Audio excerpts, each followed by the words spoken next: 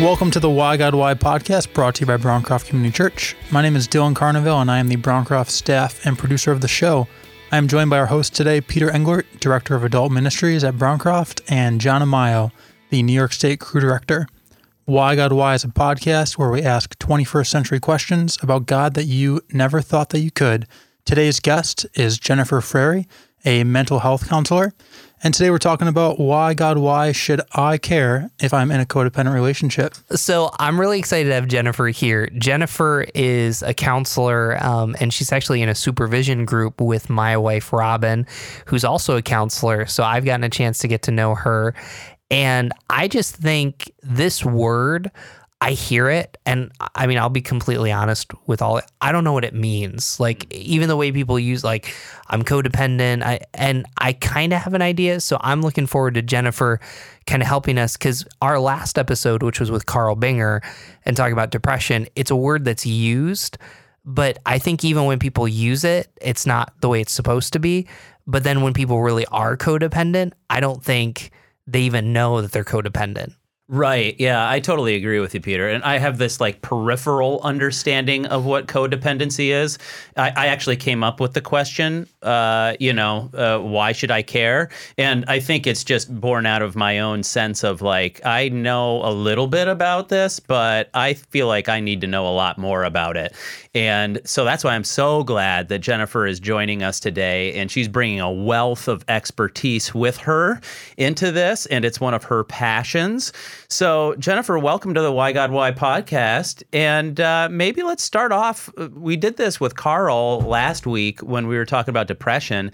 I think maybe this would be an appropriate way to start off our conversation, too. Can you define codependence for us? What's our baseline that we're starting with here? Well, it's so great to be here with you guys today.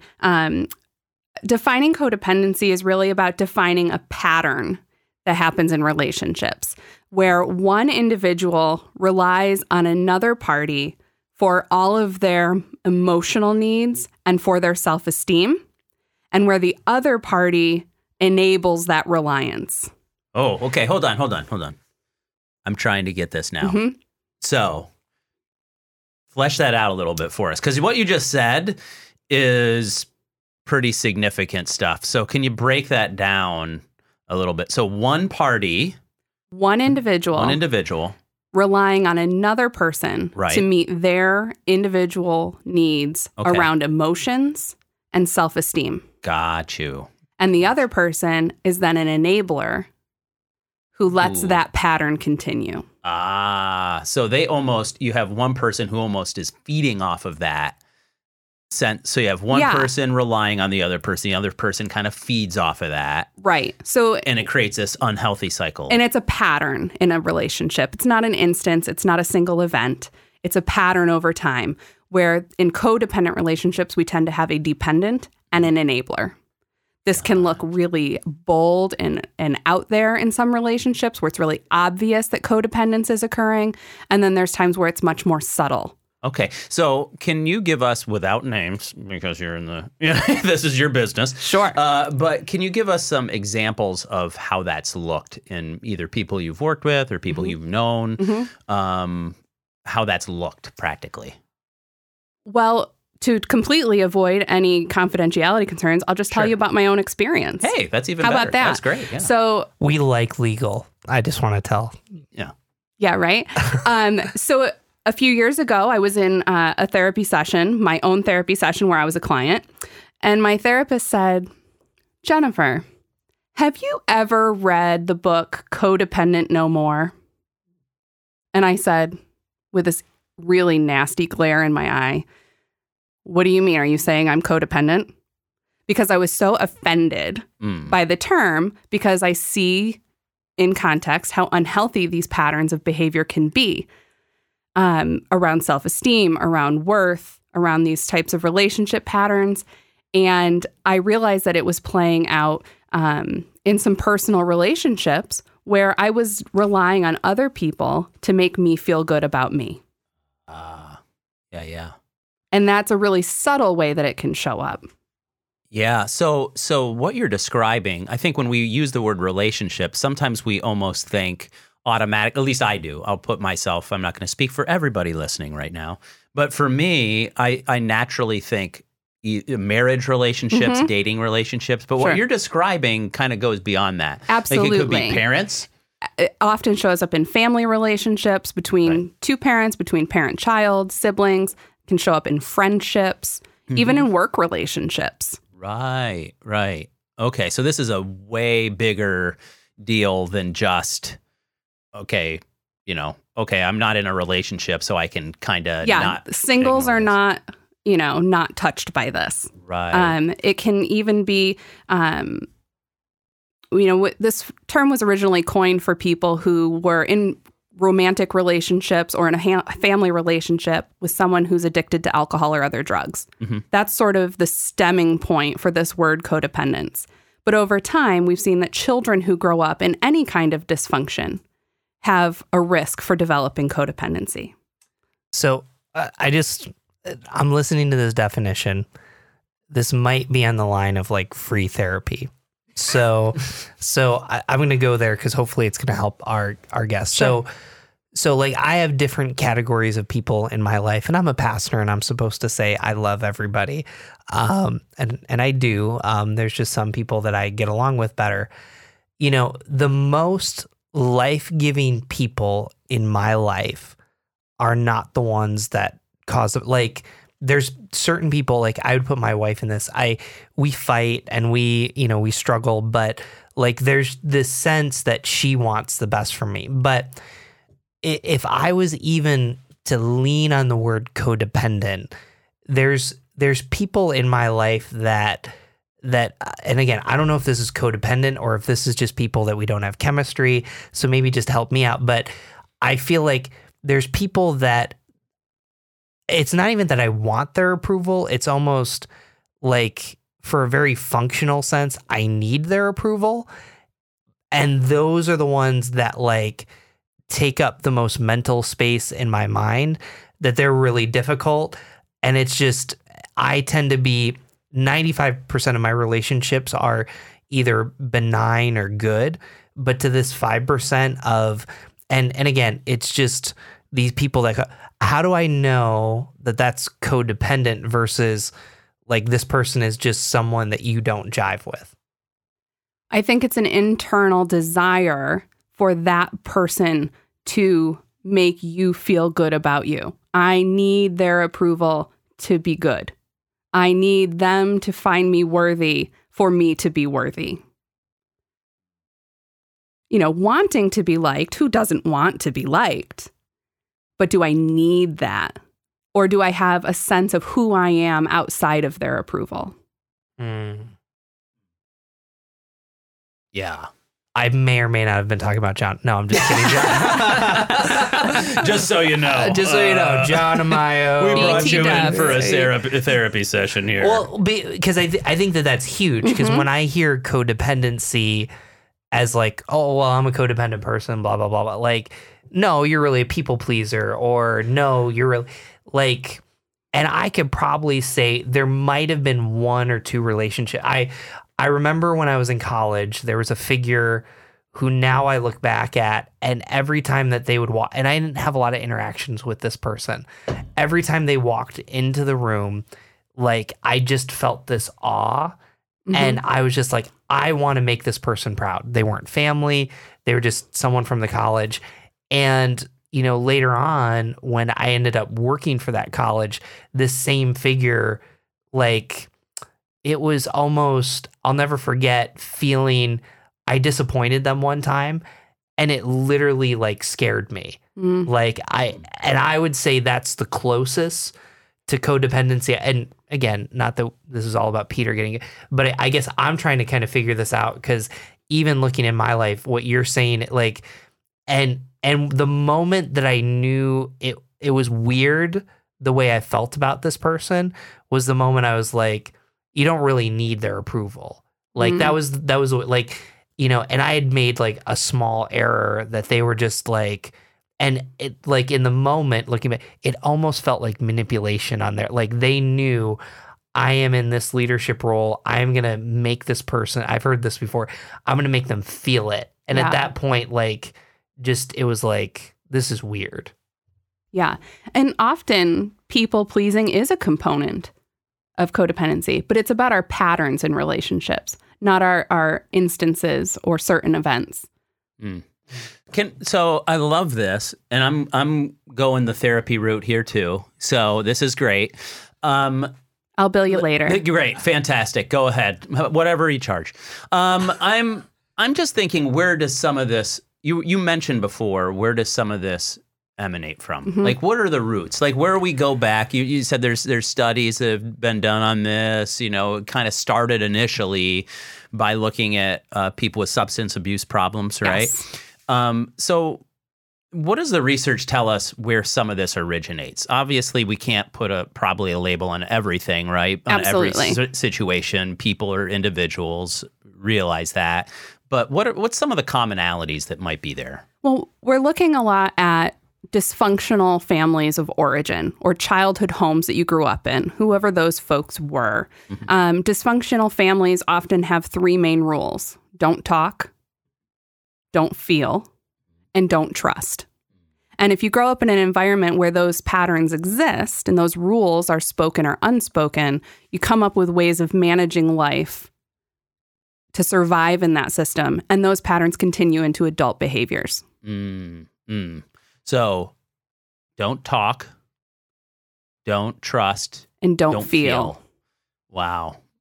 So those three things really impact you. And if probably the more severe those rules are, Absolutely. the more you're kind of, you can find yourself in a codependent kind of relationship. Yes. Well, hold on a second though. What if you come from a healthy, so I've heard this before, like the parents were healthy and the parents like they weren't perfect, but like the child in some sense felt like I can never say that. And then all of a sudden, and maybe I'm thinking about this with my daughter, but like I know people that have gone through this, like their parents were of high character, of high class, like they were very real and open, but like for some reason, kids can feel like I can't say or feel because there's this picture. Like, can you still, I mean, how does codependency work itself out from there? And I'm guessing the majority of us have come from unhealthy background, but I guess I'm just trying to see the big link to that. Yeah. Well, I think most parents are doing the best they can with what they have, right? And generationally, there's patterns that exist in how we raise our children. And we always want better for the next generation, but sometimes we don't have the tools to do that with. I would say that my parents were fantastic, and I grew up in a really wonderful household, but they sure weren't perfect.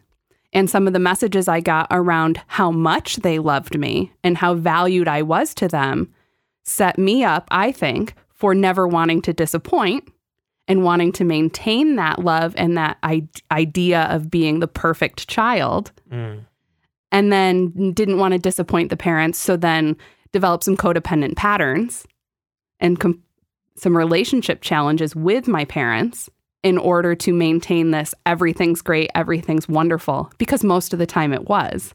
Let's not shake that. Let's not rock that boat. So we can come from any direction, but most of the research at the core of codependency is around those dysfunctional households. You got me all excited now. So with your permission, Please. why don't we walk through just specific relationships and how you might be able to tell it's codependent? Because I think that's most helpful. So let's start child and parent. What are some ways, let's say child to the parent. So the child is the one codependent on the parent. What are some telltale signs that you're codependent with your parent? Well, if I might shift the question a little bit, there are 5 common patterns that show up in codependent relationships. You may shift and the question. So if I could shift it to talk about that, then we could pull out little things from there. Wow. Yeah. Let's go. Are you ready for that? Yeah, let's go. Ready? This is great. Okay. Okay. So again, I want to say that we're onto patterns here, right? Because we are not who our relationships are. Our identity is not there. Codependents often take their identity from their relationships, but these are patterns of behavior in relationships, not who we are, and certainly not whose we are. Okay. So The first pattern of codependence is denial. Someone who's a denial codependent often denies what they're feeling or has a lot of trouble knowing what they're feeling, not being able to put a label on the feeling, and also tends to be in denial about any selfishness they experience in relationships. They might lack empathy. They mask their pain with anger, blame, sometimes humor or isolation. They're passive aggressive, and they tend to be attracted to others or in relationship with others, not necessarily a romantic relationship, but with someone who is not emotionally available. And so they're reaching out and wanting relationship with someone they know cannot meet their needs. Ooh. So there's your denial patterns. Then there's a low self-esteem pattern to codependence. So that was just denial. Just denial. Okay. There's so much in there. that was like, I was like, okay, that could be me. That could be me. Yeah. That's a lot in there. Denial. Holy cow. Mm-hmm. So it's about, it's not denial in that like, I don't do anything wrong necessarily. It's like denying your own needs. Yes. That's part of it. Yes. That's maybe even the bigger part. Denying that I have feelings, denying that I have wants or needs, denying that others might be able to meet those needs for me, or that I would want anyone else to meet my needs. Well, okay, let's just skip beyond that because that obviously doesn't apply to me. So let's go on to number 2. All right. So then we got low self-esteem patterns, right? Sometimes I think this is one of the big ones that we see when we're talking about codependent relationships. This is a more obvious format where I don't trust my own judgment and I don't feel like I can ask for my wants or needs to be met. I have trouble making decisions, right? A low self-esteem codependent probably does not accept praise very well, has a desire and a need to be seen as right in the eyes of others, and will do just about anything to avoid disagreement or difference from others. Right? Gotcha. Big struggle with boundaries here. Yeah. Right? And then we have a control codependent. Right? This person uses others to get their needs met. Right? So this is the third one right now. This is the third one. The control. Control. So the denial one, Self-esteem. control. Control. Now. Right? Okay. So a control code. Do you follow like I'm as you're talking? So thank you for helping me clarify because I'm like Peter said in the beginning, we're trying to learn this whole thing out as we're talking about it. So which makes for a great interview. It really does. Yeah. So we're probably all the people that are listening right now. They're like, well, these guys are really messed up. Anyway, so do you typically fall under one of these 5 categories, or do you have multiple? I think more, no one fits into a specific category perfectly. Yeah. But we tend to, if you were to look at these categories and the ideas in them, which you can access through Codependence Anonymous, you can access these categories and sort of, if you take a little like a quiz in an old magazine, where do you have more A's fall or where do you have more B's fall, where you tend to be in that pattern more than others. Mm-hmm. And there will be some that you're just, oh, no, that's not me at all. But that person you're not at all is likely the person who's your pair in a codependent relationship. Oh, no, I'm serious. So it takes 2 to tango here, folks. So we haven't even let you finish because we're so curious. So I'm just gonna go on a limb here. I'm guessing that a controlling person pairs very well with a self-esteem person. Absolutely. Are your Peter just dropped blown? his mic right there. He just dropped it. It was unbelievable. Are we allowed to say "hold my beer"? Yeah. So anyway, okay. Yeah. This is super helpful. So okay, keep going. But all of a sudden, I'm caring. Just to let you know, I'm caring whether I'm in a codependent relationship right now. I'm so glad. He in was the middle. He was denying before. He was, No, I'm caring. I'm caring right now. That's good. All right. So sorry. into this more in the control area, a control codependent is often going to lavish gifts or use sex as a way to manipulate and get needs met. Okay. They may refuse to compromise or negotiate. And they often become resentful if they've given you a suggestion or advice and you refuse to use it. Okay? Control codependents seek out partners in relationships who they can rescue. Gotcha. Right? Fourth category of codependent patterns, compliance, right? Who also marry nicely with control folks, right? Because they will accept sex when what they want is love. Right? They are emotionally extremely loyal and tend to stay in relationships way beyond the point of health. Mm-hmm. Right? They may be afraid to express themselves, and they tend to seek out others that they can care for and meet the needs. These are often very much people pleasers. Yeah. Right? And then the fifth category is the avoidant category. And these are individuals who will use their addictions as a way to distract from real issues and a way to avoid real intimacy. Yeah. Okay. So I've heard you use the word sex a few times. Is that a way that you see this playing out in relationships often? Well, I think in our culture, we often are mistaking sex for intimacy. Gotcha. Where intimacy is really a term that talks about vulnerability and bonding in a way of really being real with another person. And in certain relationships, sex is a healthy way of expressing that intimacy. But there are plenty of relationships we have that become intimate that are not sexual. Got you. So, just going off of his sex comment, then I want to come back to the original question because I think this will help us play out. So I meet with a number of couples that are living together before marriage. Yes. And, there's a lot of there's a guy named Scott Stanley who works for the University of Denver, which is, I think his Twitter is like commit or not or something like that. And it seems really interesting to me because, sex does come up and it's this almost like, I want it, but I don't really want to commit to it.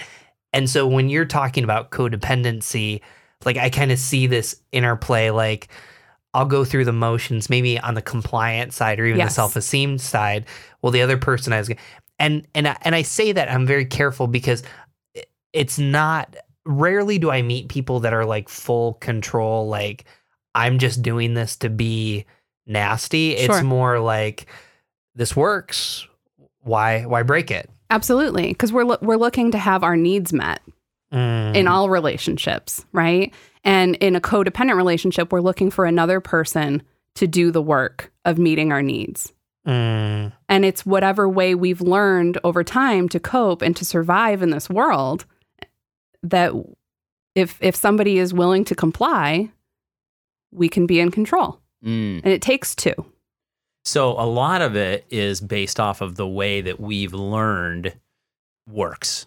Absolutely. Most of relationships is about learned behavior. And what's really beautiful about that is if I've learned one way and it's not working, I can learn a new way.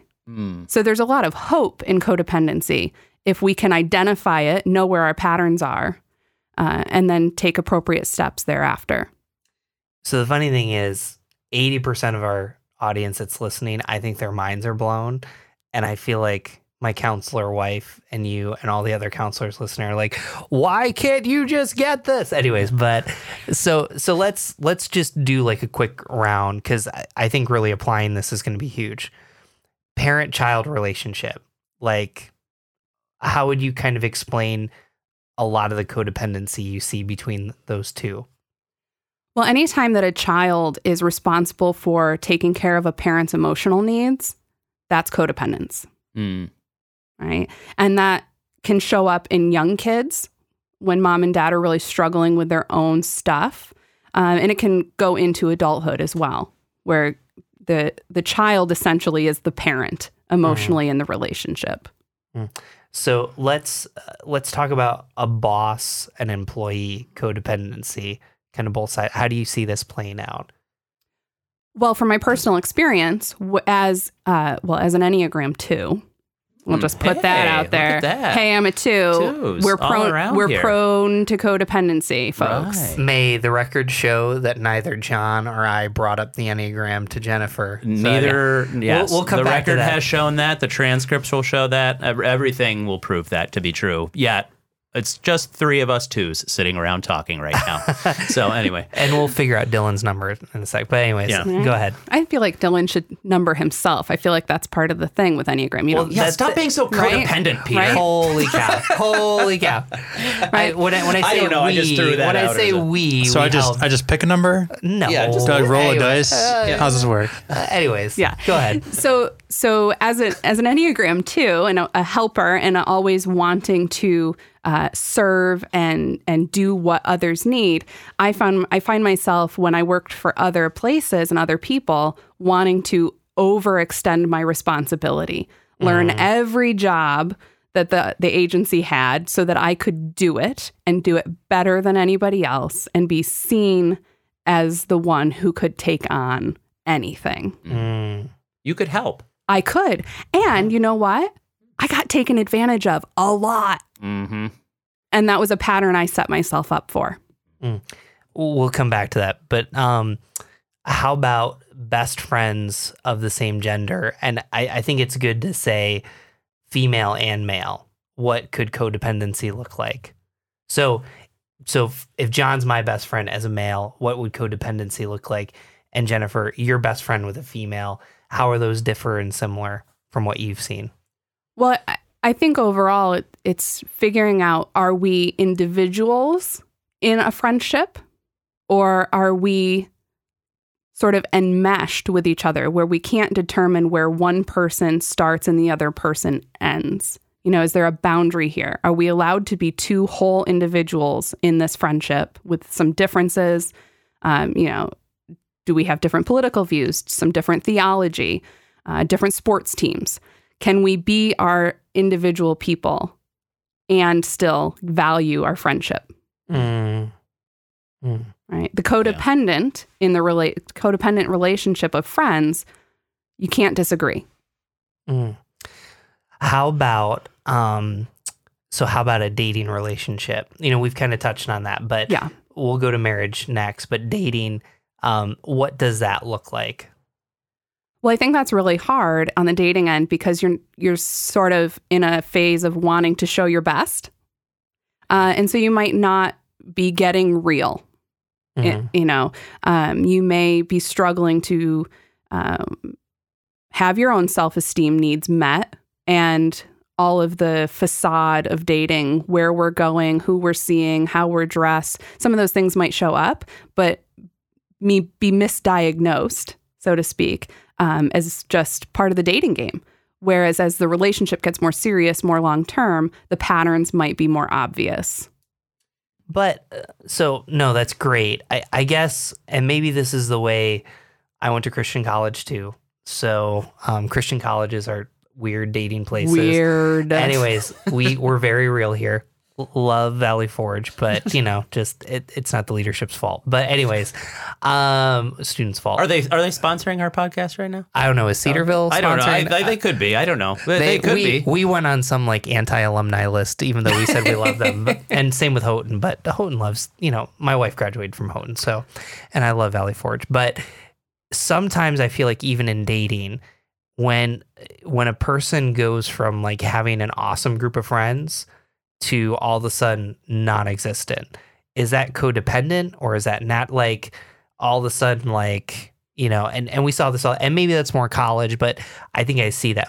I mean, is that codependent or what? It certainly could be. Okay. Right? If all of a sudden my whole identity is fixed up in the person I'm dating, then that certainly screams, hey, this might be codependency. Because we should be 2 individuals in a relationship, and individuals typically have a support system and friends in a group that you end up bringing together. So how about marriage now? Well, marriage is tricky. I don't know if either of you realize this. It's complicated. My marriage is easy. I don't know what. Yeah. what Well, you're I've got 20 years under the belt. It's piece of cake now. Used to be tough, but now it's fine. 6 years of marriage. Ask me any question you want. No. Well, I've been at it for 12 and a half and I still don't have all the answers. And I think, there's always seasons in a marriage, and in healthy marriages, there are periods of time where one partner is picking up more of the emotional needs of the family, and sometimes that shifts. But in marriage where there's codependence, one person is consistently relying on the other partner to meet all of their emotional and self-esteem needs, making them feel loved, worthy, valuable, and the other person is enabling those things. It's not a back and forth shift in interdependence. It's a codependence. Wow, Yeah. that's a lot. Yeah, I'm just sitting thinking. Sorry, I just got lost in actually pondering what you're saying right there. So, we're actually going to interview an Enneagram expert. Cool. Yeah. So Are you interviewing yourself? we haven't even talked about that on the podcast. So I do Enneagram workshops, but we're interviewing a wonderful woman by the name of Marilyn Vansel, who I think she wrote a great book on it. She's way farther than me, but let me ask you this. As you've studied the Enneagram, and I know some people are like, blah, blah, blah, and other people are like, tell me more. What have you discovered about codependency and just with types? And you kind of mentioned it for twos, but I think even, as some types come to your head, what do you see? Well, I've been pretty selfish in my Enneagram study and really focused more on myself.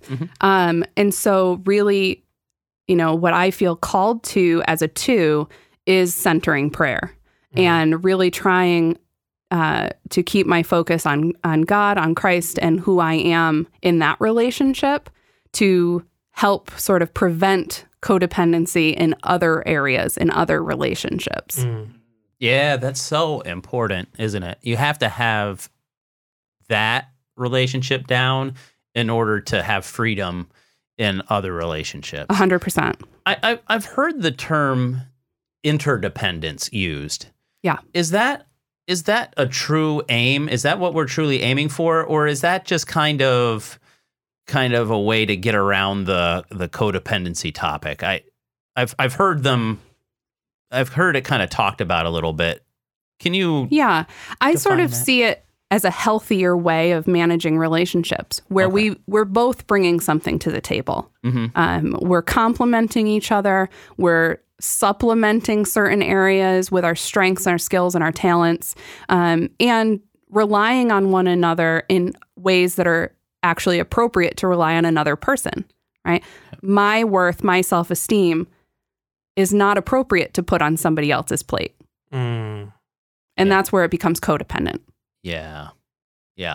When you start to base your own value on the other person's opinion of you. Yes.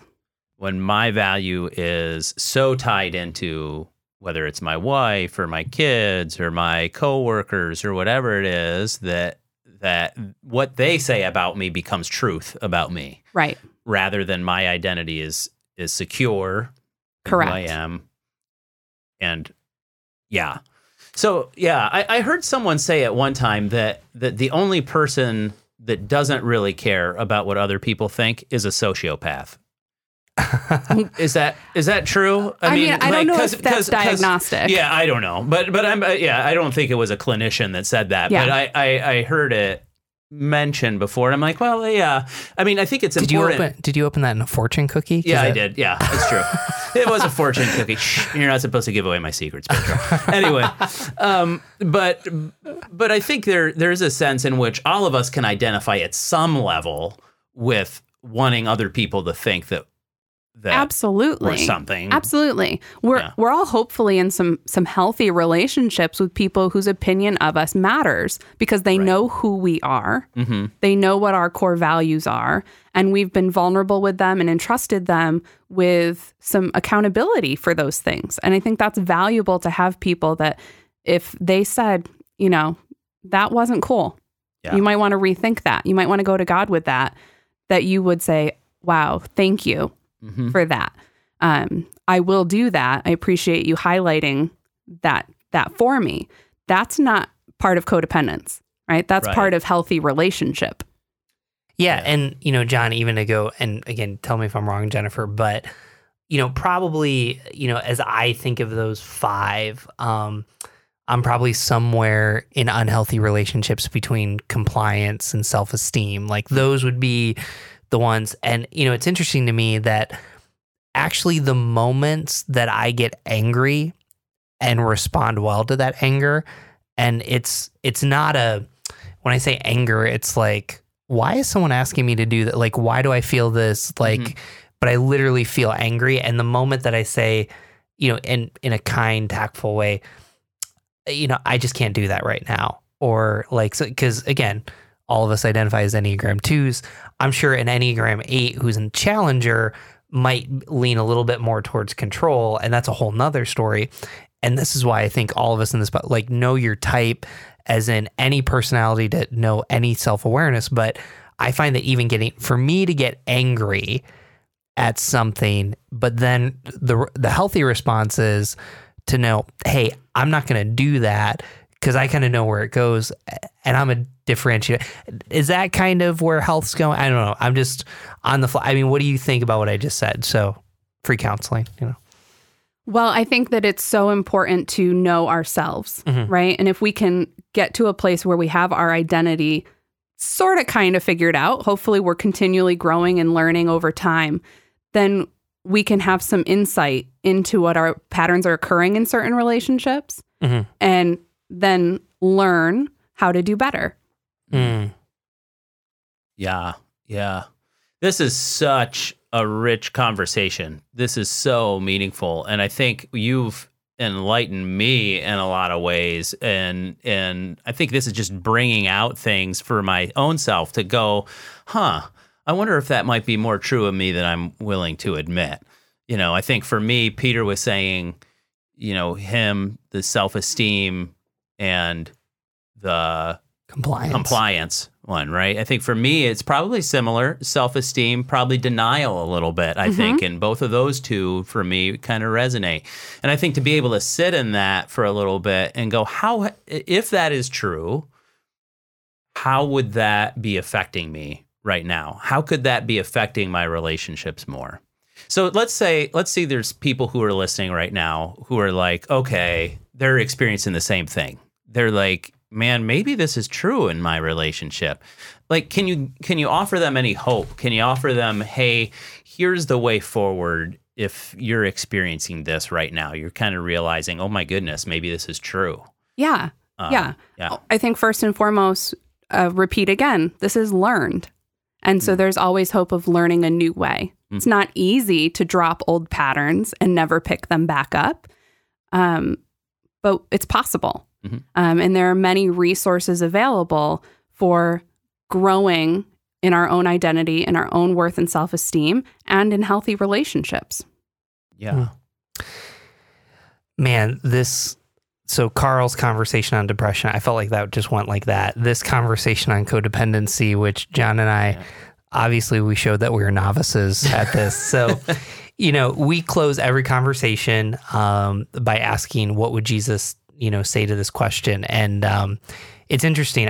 I feel like we haven't mentioned Jesus a lot, but there's a lot of things here. So the way we usually do it is this: John and I are going to start, and then you're going to back cleanup. So anything that we mess up, you're going to just take care of. So, John, is it you or me, or? I'll go. That's fine. We'll come up with something here. You don't have to be compliant. Yeah, I appreciate that. Thank you. Neither do you. Neither one of us do. We can just both be. But How's someone that? should start. Yeah, someone should start. Thank you. See, that's why it's helpful to have a therapist here with us. Oh man, this is so good. I think so. As I think about this concept and leaning into it a little bit more, I think of the story of Jesus and the Samaritan woman, who, if you read this story in John 4, it's that she is so wrapped up in her identity in places that are outside of her. It's her relationships with people that has really defined who she is. And she wants to distract Jesus from the main topic, but he comes back to, no, you really need to know who I am. And Jesus says, I'll give you water that you know nothing about. And she's like, well, tell me where this is because that's going to totally transform my life. And he said, no, it's me.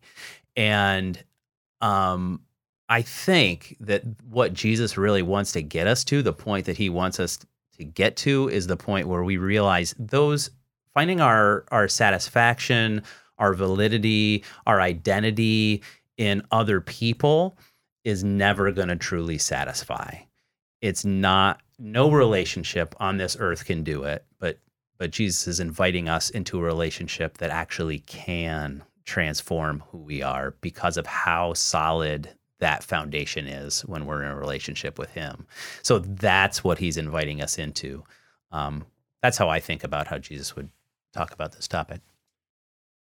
So I'm actually going to borrow from Nijay Gupta, one of our former guests. I heard him talk about Philippians 2, and I just want to read it to everybody. Philippians 2, 3, and 4, it says, do nothing out of selfish ambition or vain conceit, rather in humility value others above yourselves, not looking to your own interest, but each of you to the interest of the others. So if you read that verse on the surface, that feels like it's almost promoting codependency.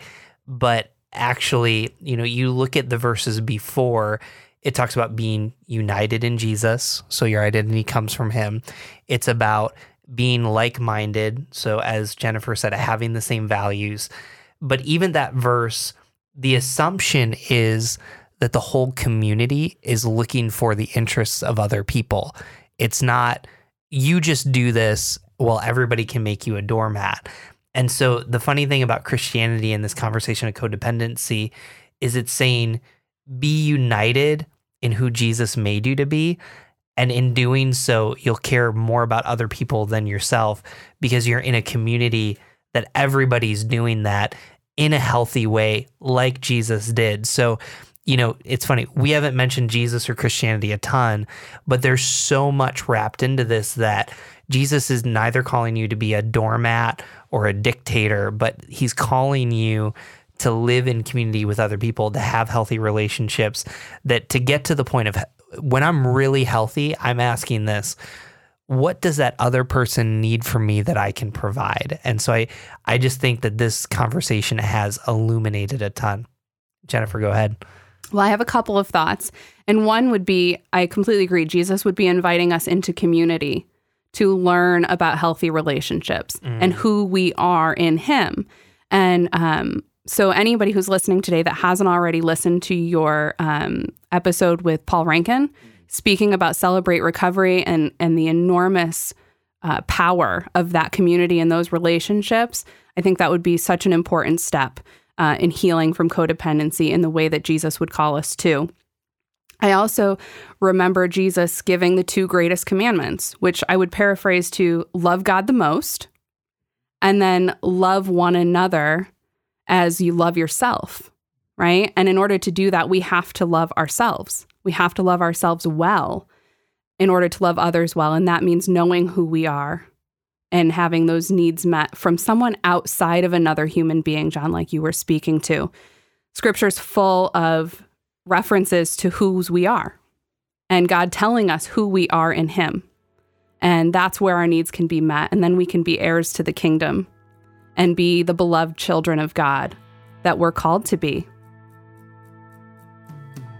Jennifer, thank you so much for being on the Why God Why podcast. This is a very, I think this is going to be a very enlightening, educational, and even empowering episode for so many people.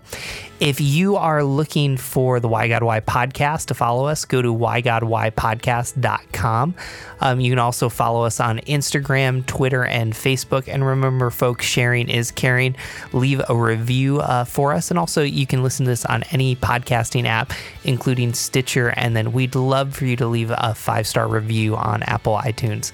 We thank you so much for participating. We hope you have a wonderful day. Thank you so much.